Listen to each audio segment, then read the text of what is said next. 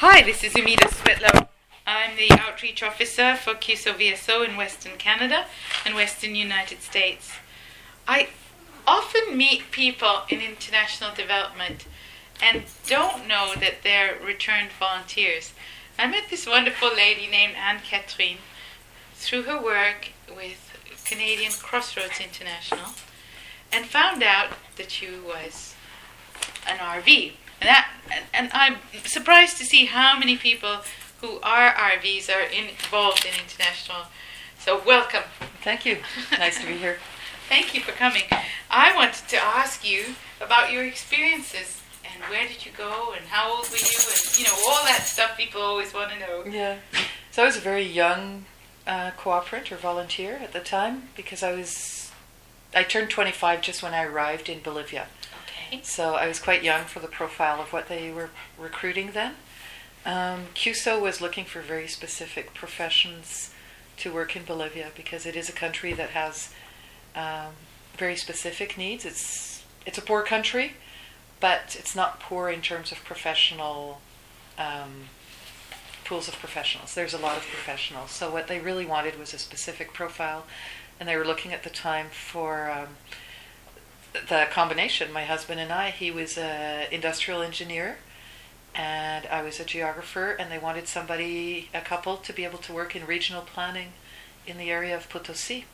So between the two of us, we fit two positions that existed. And so even though at the time I was told that I was quite young, and usually we want professionals of 30 and up, and so I got to go, and I was really happy. So you said the name of this town very quickly. Can you say it slowly? Potosi. Potosi. Yeah.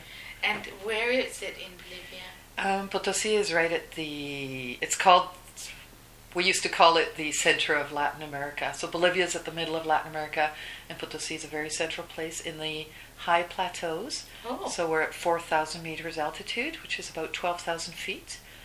Wow. And it's a very arid mining town. And it's actually, what was fascinating about it is its beautiful colonial architecture. It's the town from which Spain gained all its wealth when the Spanish reign was the most important in Western civilization, let's say. Yeah. It was from the silver and gold that was mined from Potosi. So to this day in Spain, an expression meaning worthless, not worthless, meaning, what's it called? I'm thinking in French, so... Yes. Say it in French, because our audience... Invaluable. Something that's invaluable, they will say, vale un Potosi. It's worth a Potosi. It's still an expression in Spain. Wow, so you got to live in that town. So all that money and resources that came out of that town... Went to Spain. Spain pilfered it away, spent it, had parties, had a great time. This is what people say. Yes. And actually... the fallout ended up in England and helped to finance the Industrial Revolution. So it was all the wealth of South America, of that area, which wasn't called Bolivia then. It was, the middle of nowhere to them, but it was Alto Peru. So besides mining, is it for food? You talked about potatoes.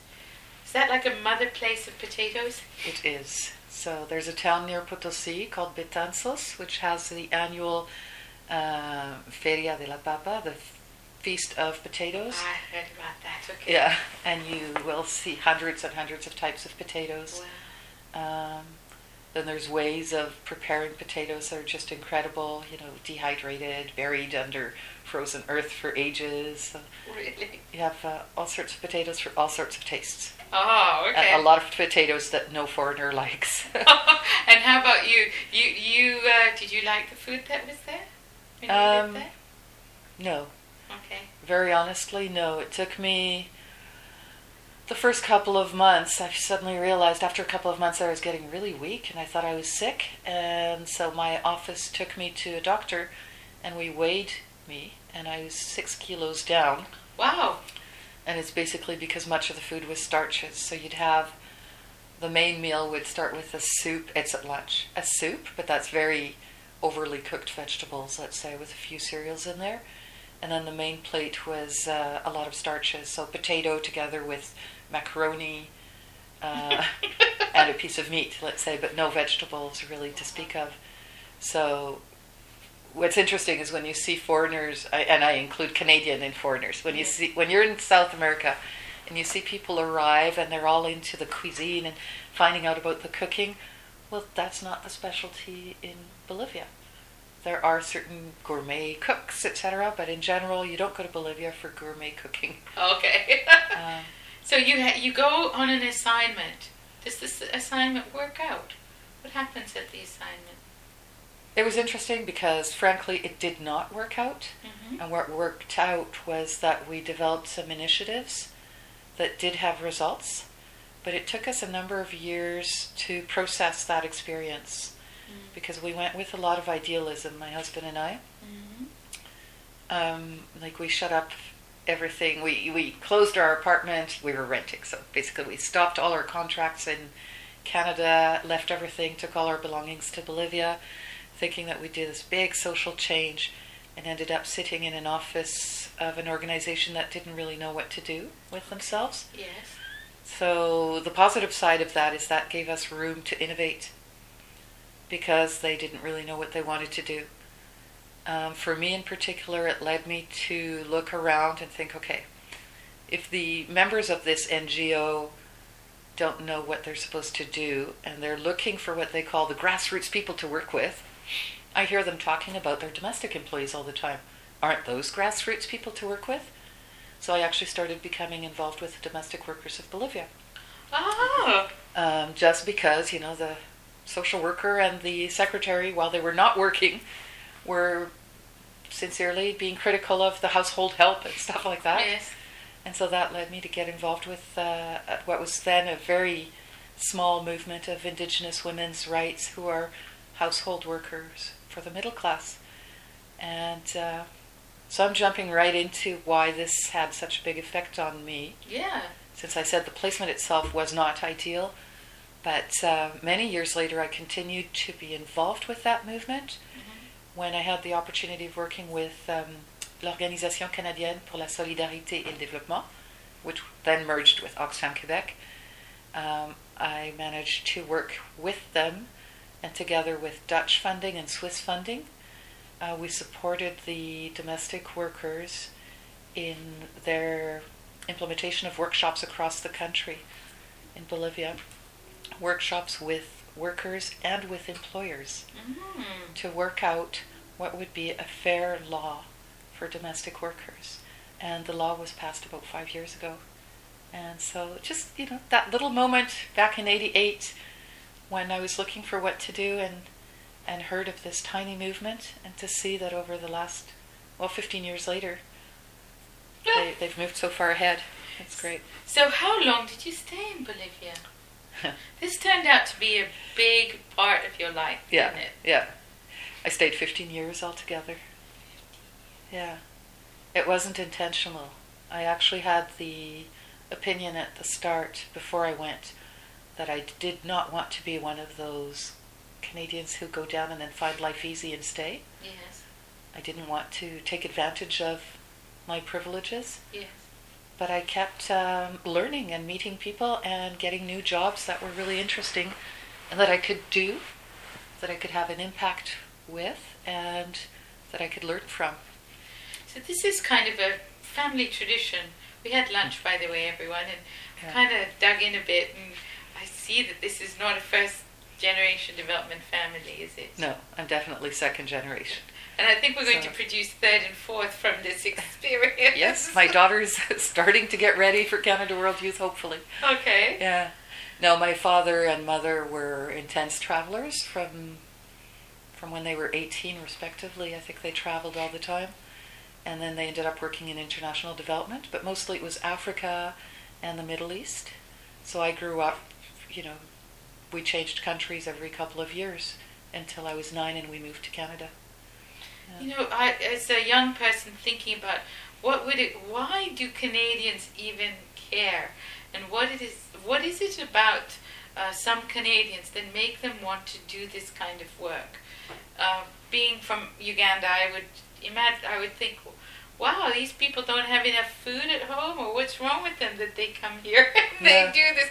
And I see amazing people doing amazing things, and but a lot of the time they go and come back, and what happens in their lives when they come back is really fascinating. So Yeah. you come back to Canada after 15 years.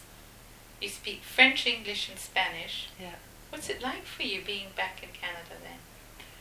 It was, first of all, it wasn't like being back in Canada. It was like moving to Canada, except people didn't realize it because I speak English with practically no accent. I look, the right image of what a Canadian would look like if there were one single prototype of a Canadian. Yes. So I looked like somebody who's just moving back and life is going to go on. But I had never lived here as an adult, doing income tax returns.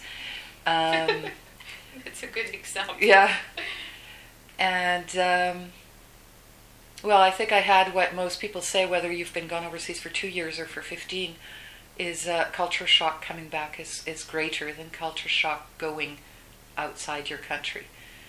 Because you start viewing your own reality through a different lens. So things that were normal to you and to your friends and to your family start to really upset you. And it upsets you more. I mean, if you go over, like I did, to Bolivia and you learn new things, you know that they're going to be new. So, yeah. Oh, I see. So you don't get a shock. It surprises you, it's difficult, sometimes it's unexpected things, but you know that you're not in your environment. But when you move back to your country of origin or where you've grown up, life has gone on as usual, let's say, but you don't agree with the way things are going. You don't agree with how people are thinking. You don't like the fact that the newspaper is so empty of political analysis, whereas in South America it's always political analysis.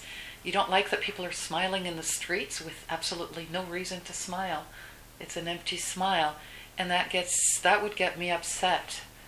And then I'd be upset at myself. Why am I upset? People are just happy. Why does it bother me?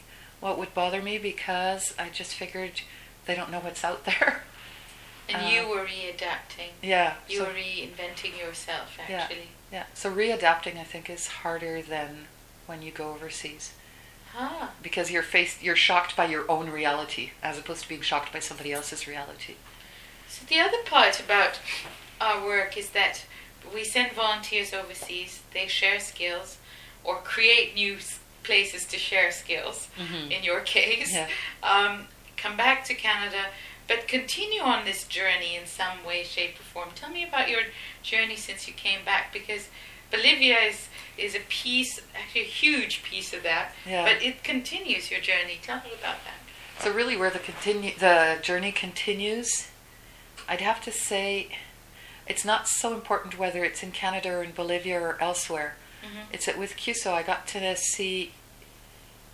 to develop capacities in project management, in participatory research, in understanding people's needs, but also understanding the context they're in. We're always talking about how we have to understand the community's needs, but we also need to understand that the professionals who, out of goodwill or out of political analysis, want to help those communities, they also have vested interests. They also want a good salary. So you start to have to understand the different strata of the society. So I learned that in Bolivia, but it's the same type of thing that I apply here. It's a knowledge of understanding here in Canada as well, that we have different strata in society, and that I can't expect to change the world if I don't also work with those different classes, let's say, if I don't try to understand them as well. So if we were to talk only of international development, from CUSO I went on and worked with international development projects for 15 years, both with Canadian and with Danish organizations, with the indigenous peoples of Bolivia.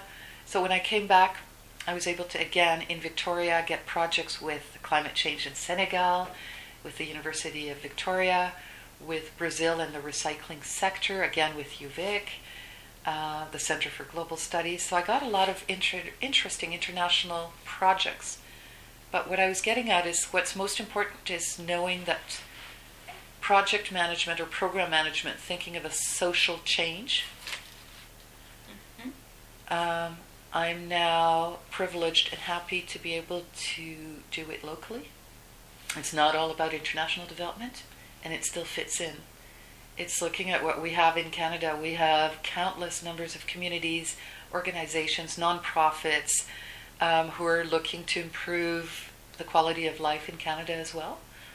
And it's very similar to what we were doing in Bolivia, or to what I've also done in Western Africa.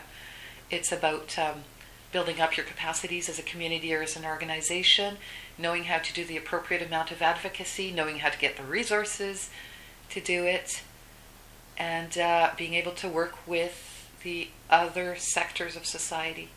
So I know I'm getting too complex and political here, but to me it was... No, that's absolutely... That kind of makes my hair stand up, because if I was working with CEDA, or if I was in government and I was a member of parliament, and I heard a story like that, I'd say it was all worth the investment, because you continue to serve overseas, yes, and use your skills, but you apply that to your own community. Here in Canada. Here in Canada. Yeah. To me, one of the most important things I've done in the last few years has been to be part of the Canadian Community Economic Development Network.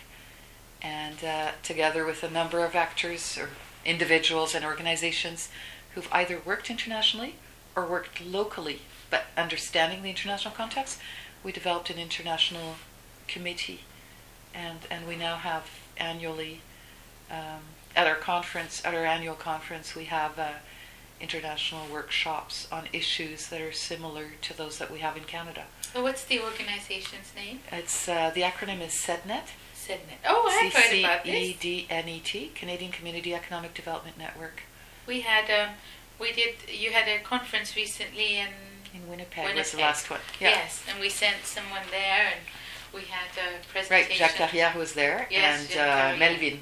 Yes, and Melvin. Yeah. Yes, absolutely. So see, things have changed even in Canada. You were participating in that. Yeah. Ah. The first year that we actually developed an international stream of the CEDNET conference, we did a whole series of panels that were basically international. They were overseas guests talking about fair trade, talking about microfinance, etc. And it had a huge success, but it was putting the participants of a conference in conflict, because if they wanted to talk about microfinance in Canada, but they were also interested in the international panel, there might have been a conflict in terms of schedule. Oh. Anyway, so we learned from it that there was huge interest in what was happening in international issues, which means you couldn't have an international stream separate from a Canadian stream. So the following year, which was Winnipeg, yes, the panels were mixed.